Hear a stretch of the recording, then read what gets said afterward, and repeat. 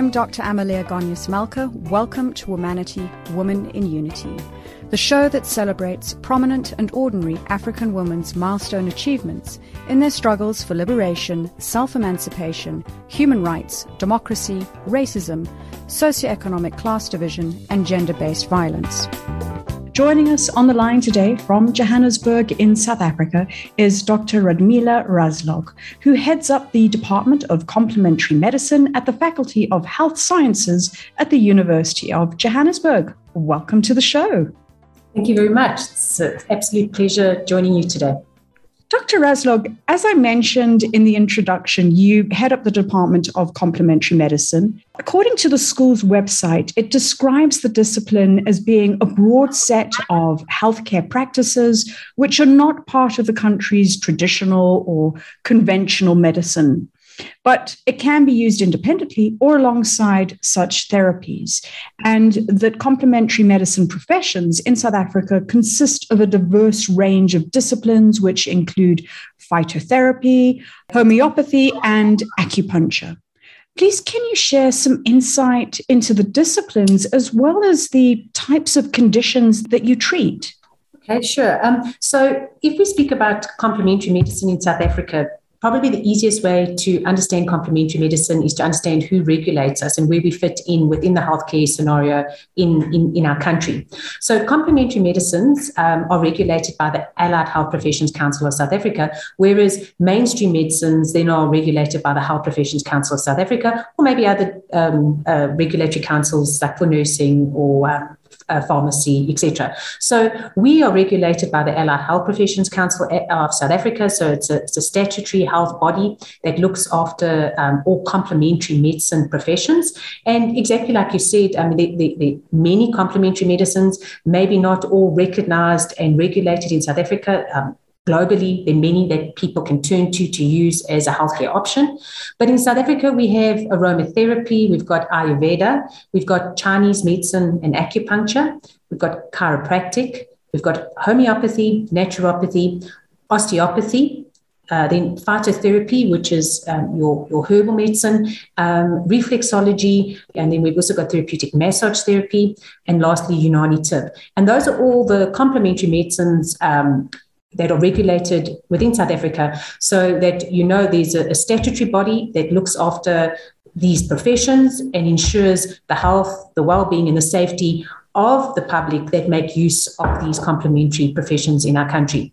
So from our university, the University of Johannesburg, where we offer certain complementary medicine professions, we, the Department of Complementary Medicine, we offer an undergraduate qualification that includes the homeopathy and the phytotherapy. Along with that, you would also, within the domain of acupuncture, and you can exit after 4 years as an acupuncturist. And then you go on and into your master's year, where you would then be able to register with the council as a registered practitioner, either as a phytotherapist or an acupuncturist. We also offer postgraduate diplomas in this field. So these qualifications in complementary medicine, they can become available to other medical practitioners. So they have to be practitioners. And probably the easiest way just to understand that is that we get a therapist and we get a practitioner. When we speak about a practitioner is someone that is able to consult with the patient, take an extensive case from the patient, examine the patient and arrive at a diagnosis. Whereas the therapeutic complementary medicine therapies wouldn't actually be able to diagnose the patient. They would just be able to offer their therapy to the patient that comes to see them. That is such an extensive range of offerings. And it's good to know also from a credibility point of view that you've got practitioners in place who are registered with an associated body and that they undergo a 4-year qualification to become practitioners. Typically, what would you say are some of the more common conditions, or why would I go to a complementary practitioner versus a traditional practitioner? Approach. So I think, when we look at the different complementary medicine modalities that are made available to people, obviously the therapeutic practitioners, that usually is about a 4-year study. So we've got the bachelor's, which is 4 years. As soon as you become the practitioner, you have to complete the master's to get registration. So that qualification in its entirety to exit as a professional within the field of homeopathy or phytotherapy is going to take you about 6 years, and there is also an internship with that. So it is a long road to ensure that you've adequately equipped with all the necessary skills from a medical point of view to be able to diagnose and evaluate your patient and do rigorous assessments and tests that you need to arrive at a correct diagnosis. And then possibly the main difference there from a mainstream conventional approach is that complementary medicines use different medicines. So we might arrive at the same diagnosis as a profession where we're treating patients for medical conditions, but our treatment approach is different. So whichever complementary medicine, each of these disciplines that I've mentioned all have their own scope of practice, and they all have their own treatment approach. And they might also have their own medicines that form within their materia medica, their pharmacopoeia, that they use to treat their patients. So if you are a practitioner, so that would relate to the domains of chiropractic, homeopathy, phytotherapy, where you're a registered practitioner, you can treat any patient who comes to see you, provided obviously that your treatment approach is based on a best practice approach. So you feel that you are adequately skilled with the necessary expertise and the scope of practice to be able to help that patient.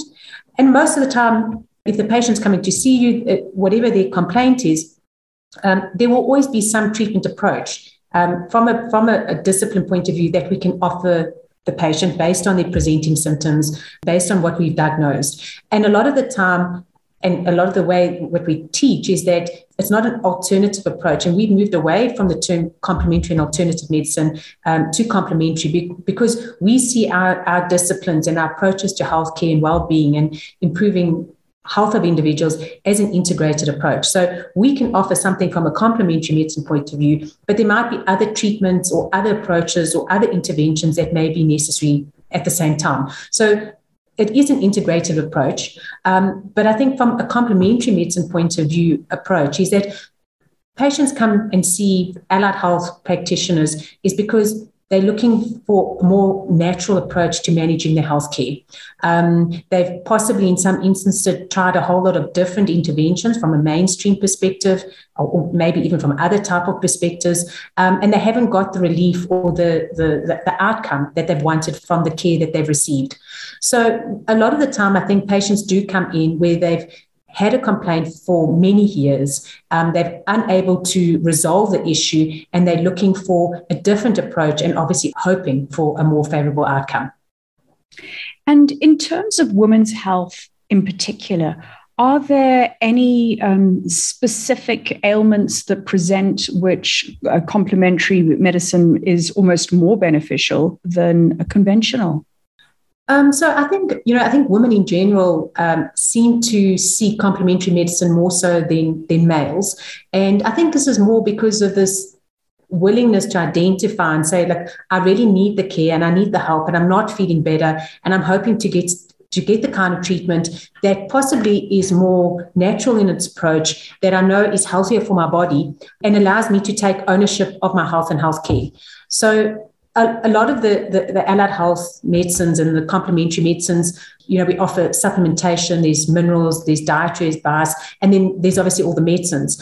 But most of the medicines don't have severe adverse or toxic side effects. And I think just in society today, people are seeking, particularly women, I think, are seeking a treatment approach that speaks to that more specifically for them, where they're hoping to treat their healthcare issues, and this can be a diversity of healthcare issues along their lifespan, starting from as early as the start of menstruation and then into teenagehood, into then fertility and pregnancy, and then obviously with PMS-related kind of symptoms and into menopause, especially where a treatment approach or a medication or something has to be used more routinely and possibly more chronically, that you're taking something natural, you're hoping that this treatment approach is going to be beneficial and actually has no adverse or any side effects from the medication that you're taking. So often people end up taking more medicine to counteract the effects of the side effects from the original prescription. Yeah. I wanted to ask you, you've already explained that the process of becoming a practitioner is 4 years plus a master's, so effectively a 6-year cycle. What made you decide to specialize in complementary medicine as opposed to choosing a more conventional route? Because it's literally the same time frame. Yeah, I think it was also to do with my upbringing and that, with my origins, my parents we really always had this natural medicine type of based approach to health and healthcare. And really you allowed your body to heal itself, to go through the process of recovery and cure by using your natural resources and your natural herbs and your diet and your environment to assist you with that. So I think it was something that my parents always embraced, this whole concept of natural health care. And it was just something that I'd always loved. So my passion was always in medicine and health and well-being and empowering people to look after themselves and to understand their bodies and to make the right judgment calls of when you need help, and also not to just ignore these signs, seek help when you need it. So my passion was always in medicine. And then I think this love for more of a holistic, natural approach to healthcare was, it happened at the same time that in 1993, the university started offering the courses in complementary medicine, and that's really where my interest lay. So I was obviously on board with it because it's something that really resonates with who I am and what I really love. Hi, I'm Zonke Dikana, a South African Afro-soul musician, songwriter, and producer. You are listening to Womanity, Women in Unity on Channel Africa, the voice of the African Renaissance. Today, we're talking to Dr. Radmila Razlog, who heads up the Department of Complementary Medicine at the Faculty of Health Sciences at the University of Johannesburg. We would love to receive your comments on Twitter at Womanity Talk. You're teaching students, you are aware of the mix between both the conventional practice as well as the complementary side. What proportion of students are pursuing the complementary route as opposed to going the traditional route? So I think complementary medicine sometimes is misunderstood, and I think particularly with students ending the matric year and they're faced with these two words that sound quite similar, maybe not sound similar, but look quite similar, complementary and conventional medicine. And they obviously, the approach, it's very different. It's with what we're offering from a conventional medicine point of view, offers a completely different approach to the management of the condition from a drug-based kind of discipline. I think many instances there's a lot of overlap to the diagnosis, to the investigation, and possibly more the soft touch skills with regards to the care and the treatment. But the medicines are uniquely different, and that's what really differentiates us. So I think, the students really have to understand that these disciplines are different from a point of view of the medicines that you're giving the patient. And also one's not a hospital-based kind of setting either, So as a qualified practitioner, as a homeopath or phytotherapist or Chinese medicine, as acupuncture, most therapists then will establish their own private practices and they will consult with patients that way. But at the end of the day, we're treating ill or sick people that want to come and see us to improve their health and wellness. And they're choosing us as opposed to any other type of form of medicine because they're hoping to get the relief that they're looking for. So we definitely have grown in popularity. Our new qualification started in 2020 where we recurriculated all our programs. In the first year, we had around about 1,500 to 2,000 applicants only to fill 40 positions. That doubled to close to 3,000, and this year over 7,500 applications to take 40 to 45 students. The demand is definitely there, and I think young graduate, young matric students are looking for something that's maybe just something a little bit different in healthcare. Something where it's not a traditional conventional route, but I can offer you that from a slightly different perspective. That's really interesting. I mean, huge demand and a handful of positions being available. Yeah. And in terms of gender ratios, what types of splits are you seeing with students coming in and going on to do their studies? So we have both males and females that are interested in the qualification. We are definitely more female predominant. We have far more females in the course than males, and out of that group of 45 to 50 students that we accept into first year, we probably have about 40 females within that group. A lot of these degrees, and us even speaking when I first started off my studies, especially chiropractic, because both qualifications became available simultaneously. And I think at that point, it was definitely more male-driven type of qualifications. But over the years, we've definitely seen a transition. And I think maybe chiropractic possibly also still more male-driven, whereas complementary medicine, when we think about it, I think it's this holistic kind of more natural approach to healthcare, which I think really resonates and speaks to young women who are interested in healthcare and feel that they have the necessary qualities and values that they feel that they could practice as a homeopath or phytotherapist or acupuncturist. One of the things that I appreciate about medicine and health and science in particular is the aspect that it is continuously developing, that there is always research happening, that there's always routes of being able to improve things. And we also see that with the way that life expectancy is increasing across the world. And part of that is an attribute to better health, which speaks to those advancements being made in the field. Can you tell us about some of the more significant collaborations or research outputs that you've been working on, both within the South African context and perhaps into the continent as well? With the qualifications that we offer within Chinese medicine and acupuncture, but specifically in the domain of acupuncture, and then homeopathy and phytotherapy, and with the recurriculation now in the last couple of years, we've entered into a whole lot of interesting collaborative partnerships, signed MOUs with China and Australia. Within China, we've got MOAs with Fujian University, the Baptist University of Hong Kong, and the Fujian Medical University.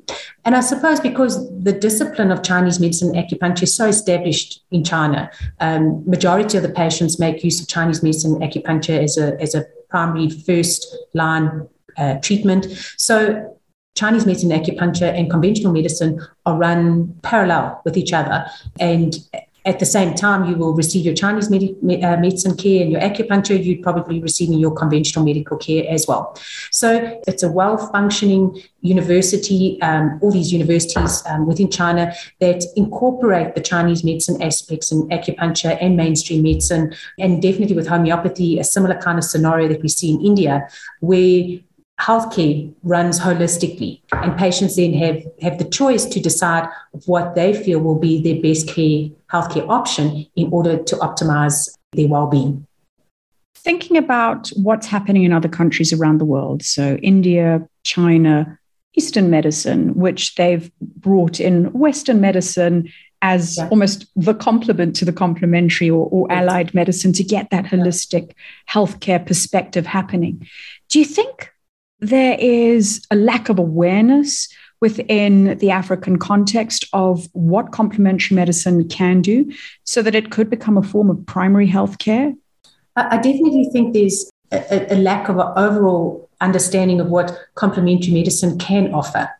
And I think, with a lot of the research that we've been doing as a university, as a department, is to really look at this awareness and the knowledge and the experiences of patients that use these different complementary medicine modalities and really try to understand their experiences and how we feel we can develop our practices in order to enhance what we offer to the public, to the community, to society, in order to enhance well-being. And that really is our key focus as an education institution, is to really look, we're hoping with the National Health Insurance that complementary medicines could be incorporated in that so that we are able to assist in the burden of disease and we are able to contribute towards healthcare, and that our modalities and treatments and medicine approaches become available to patients as other type of treatment options within the system. So exactly like you said, China has that in place already, India in place, and we're hoping that this would obviously become an option for our South African community as well. Before we move away from the discipline entirely, it really struck me on the popularity of the field, with you having a capacity of 40 students, but getting 7,000 odd applicants. Yeah. How would you say that the school's teaching methods have changed in the face of the COVID-19 outbreak? And with the possibility of perhaps being able to increase intake through different teaching methods that may be more blended than traditional face-to-face. Yeah. So I think, we're really privileged as a department to be housed in the University of Johannesburg, an institution that's really striving towards achieving all the goals of 4IR and expanding our teaching to beyond just the classroom. So exactly like you say, of course, we've got a blended teaching approach. I think a lot of it during COVID moved to online, especially the theoretical work that's related more to theory-based knowledge. But where we did more practical and clinical orientated work, you still have to engage with the student, and the student has to engage with the patient, because those kind of skills are a little bit more difficult to learn virtually. But having said that, technology is phenomenal, and we were able to do so many things online that we historically thought you could only do face-to-face. And the advancement in the software that's available and the technology and the programs where things are so virtually real, that you can actually virtually, almost touch, see, and feel the patient while you're taking their case, but they're not in front of you. And obviously, and with regards to the profession and all complementary medicine practitioners, the Allied Health Professions Council, I think we all realize that, you have to move away from some degree to this face-to-face. And I think mainstream, all forms of medicine, realize that, sometimes telemedicine is something that has to be considered. And with COVID now, it had to happen. The transition had to be made to move away from face-to-face and realize that some things can be done virtually. The technology is phenomenal, and students are still able to learn, understand, and comprehend really complex concepts and develop certain clinical skills without actually being in direct contact with the patient. But having said that, we still like the contact, because as complementary medicine and especially in our fields of study, is that the student has to learn to engage and interact with the patient, and that's part of the homeopathic and the phytotherapeutic healthcare. Is you have to be able to connect with your patient, and you actually have to be with your patient and feel your patient realistically, not virtually, in order to understand that. So our clinics, we were still fortunate. We were able to run them through COVID. Obviously, with hard lockdown levels, we had to make adjustments there. But our patients were afforded the opportunity still to come in and see our students in our master's year, in our clinics that we run, and still have the benefit of face-to-face patient practitioner care. It's kind of forced us to innovate in different ways and to change. And again, let's use the word conventional approaches. Yeah, exactly. Yeah. Hi, this is Lyra, South African Afro Soul singer and songwriter. You're listening to Womanity, Women in Unity, presented by Dr. Amelia Malka on Channel Africa, the voice of the African Renaissance, a program that celebrates prominent and ordinary African women's milestone achievements in their struggle for liberation, self-emancipation, human rights, and democracy. Today, we're talking to Dr. Radmila Razlog, who heads up the Department of Complementary Medicine at the Faculty of Health Sciences at the University of Johannesburg. We would love to receive your comments on Twitter at Womanity Talk. Dr. Razlog, as a gender-based program, we constantly focus on the importance of building female leadership capacity for the future of women, both to our country and also to the continent and around the world. As a female doctor who's achieved a tremendous amount, how do you see female leadership in South Africa, whether it's in the medical field, political space, academic or professional arena? So I think female leadership within these domains has definitely grown over the years. I think women naturally would make good leaders in medicine because of the values that many women would bring forward as a female doctor, as a caring healthcare practitioner. So I definitely think this pertains in, I agree with you, from a medical point of view, but in order to enhance, women have to be empowered to be able to be in those positions, that they are able to offer that benefit to the community and to the patients and to the people that they see. And as you head up your department, what types of leadership strategies have you found to be most effective?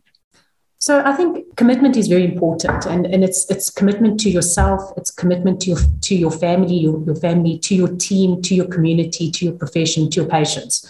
So it's about committing to this complex existence of everyone that works around you, and leading them strategically in where you feel you want to direct your team. So, and I think when you do this, this commitment that I speak about that has to be, consider everyone, is that you have to show empathy along the way, and really have an emotional IQ, because it's not about pushing your own leadership goals. It's about pushing and driving your team. And then accountability and the sincerity of your values, of what you want to achieve and why you want to achieve that for your team, or the community or the patients, their needs and the needs of others that are immediately associated with them.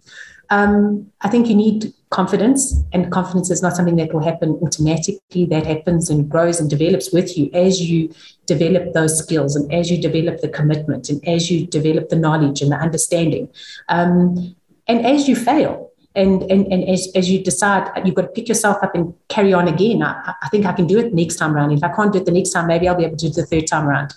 So obviously, as a leader, there's always challenges. There's always risk-taking. I think they've got to be fairly calculated, though, because you're not only looking out for yourself, you're looking out for your entire team and everyone around you, that you have to make sure that what you're trying to embark on will benefit everyone.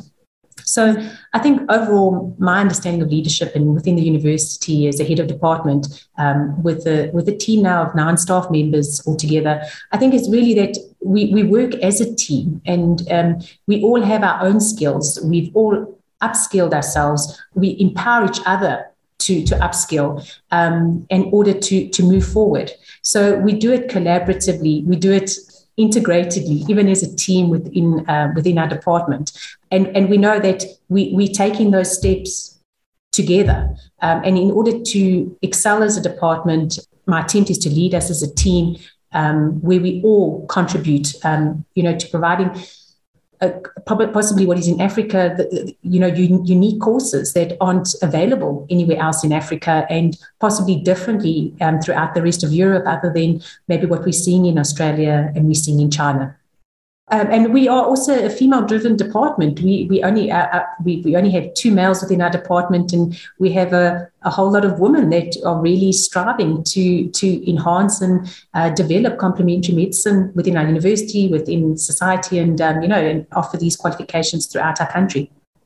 Thanks for sharing some of your leadership traits and styles, and also the trajectory that you are working on with your team in the department.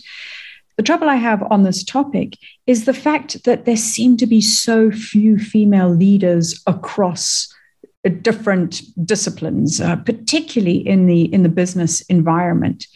Given what you know now, what, in your opinion, can we do that would help benefit women and help more women get into leadership positions? So I think our qualification, the process to the qualification, exactly, it's a 6-year qualification. And I think a lot of the time when our students come in, we adequately screen our students to know that you have the academic skills and ability, but also have the correct type of skills as a healthcare practitioner. So right from the start, we see these students who, and particularly female students who are so committed to moving through the system, to attaining the qualification so they can improve their lives and the lives of their family and the livelihoods of their community, and particularly as a woman, because we find with many of our students, they've come from communities and families where they would be the first female to enter into university. Even more than that, the first female that has been, had the opportunity even from certain types of funding or because of hard work in matric, where they're actually able to pursue their dream. And I really think as, within our department, within the university, with our recurriculation, we look at so many concepts of personal and professional development.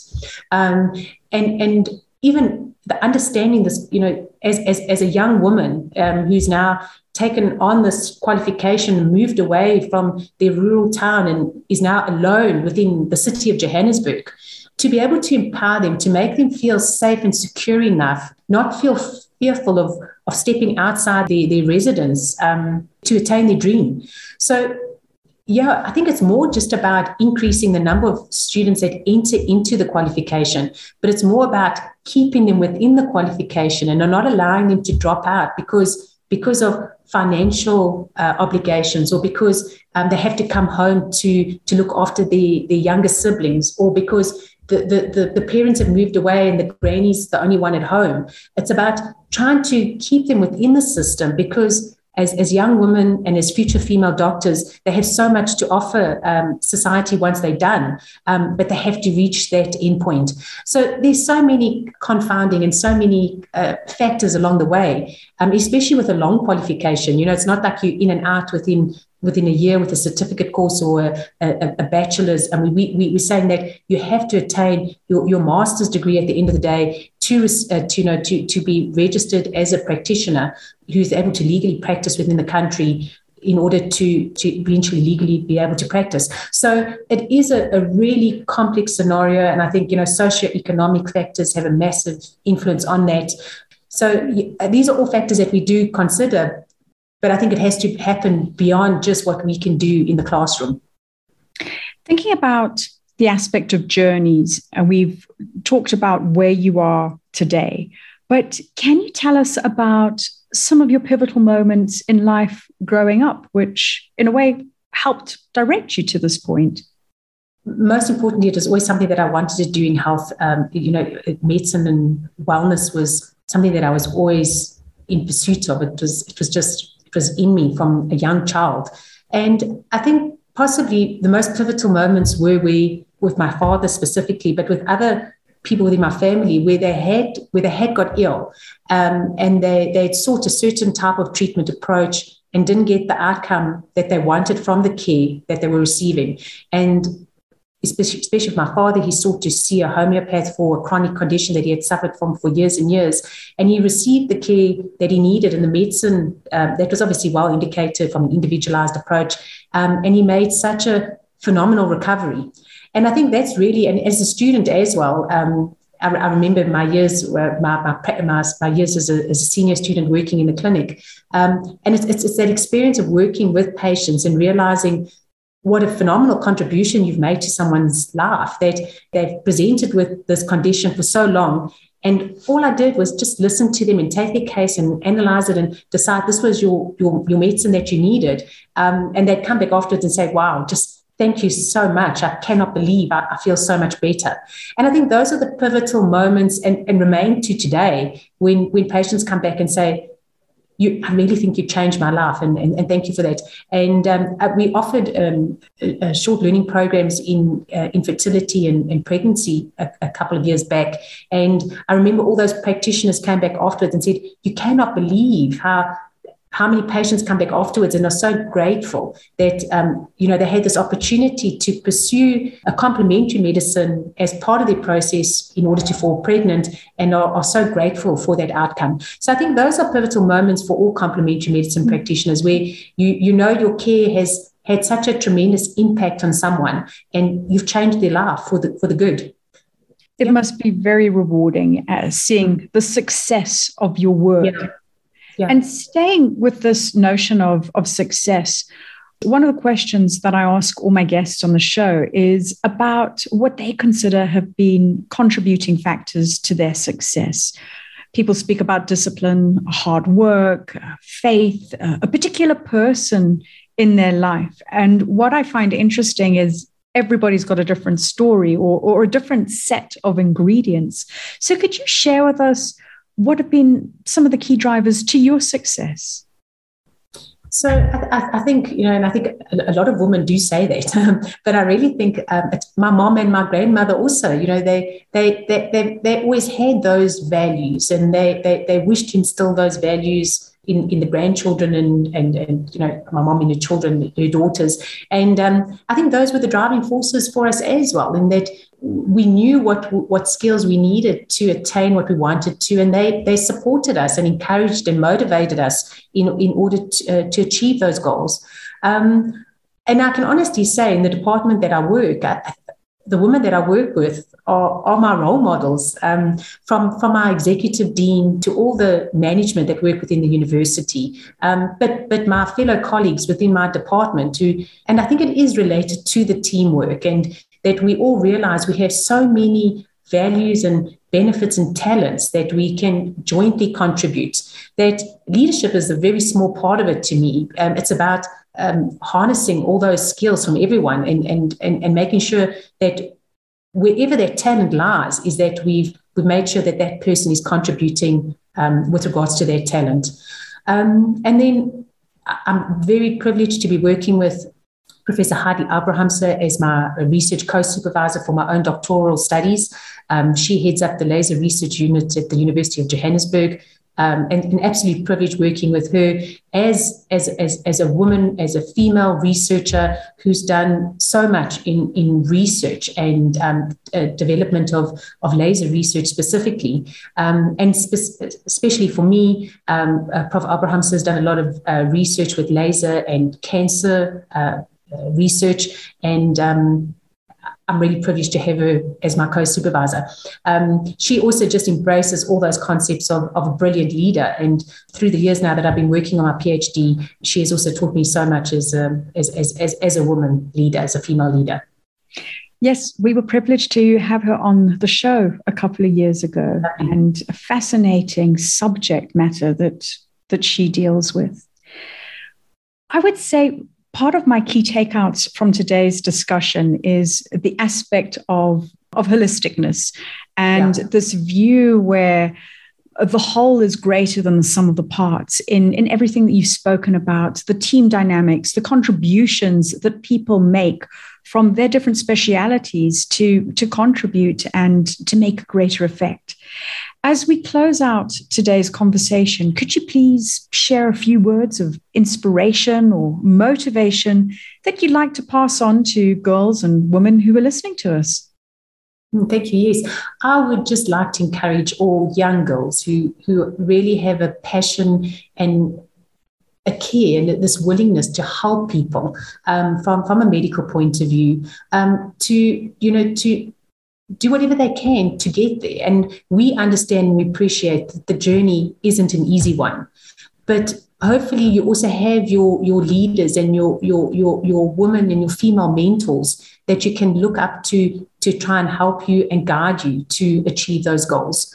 And as a female in healthcare, I would really like to see more women who aspire to be female leaders within healthcare and hopefully promote complementary medicine. Obviously, it can go into a whole new discussion of traditional medicine and bringing traditional and complementary medicine to the foreground, that our society and our patients and our community have those options of healthcare available to them. But having said that those options are based on an evidence-based medicine approach, and to ensure your patient's health and safety and well-being moving forward. Thank you very much. It's been a pleasure to host you on the show. Thank you so much. Thank you. You have been listening to Womanity, Women in Unity on Channel Africa, The African Perspective. And we have been talking to Dr. Radmila Razlog, who heads up the Department of Complementary Medicine at the Faculty of Health Sciences at the University of Johannesburg.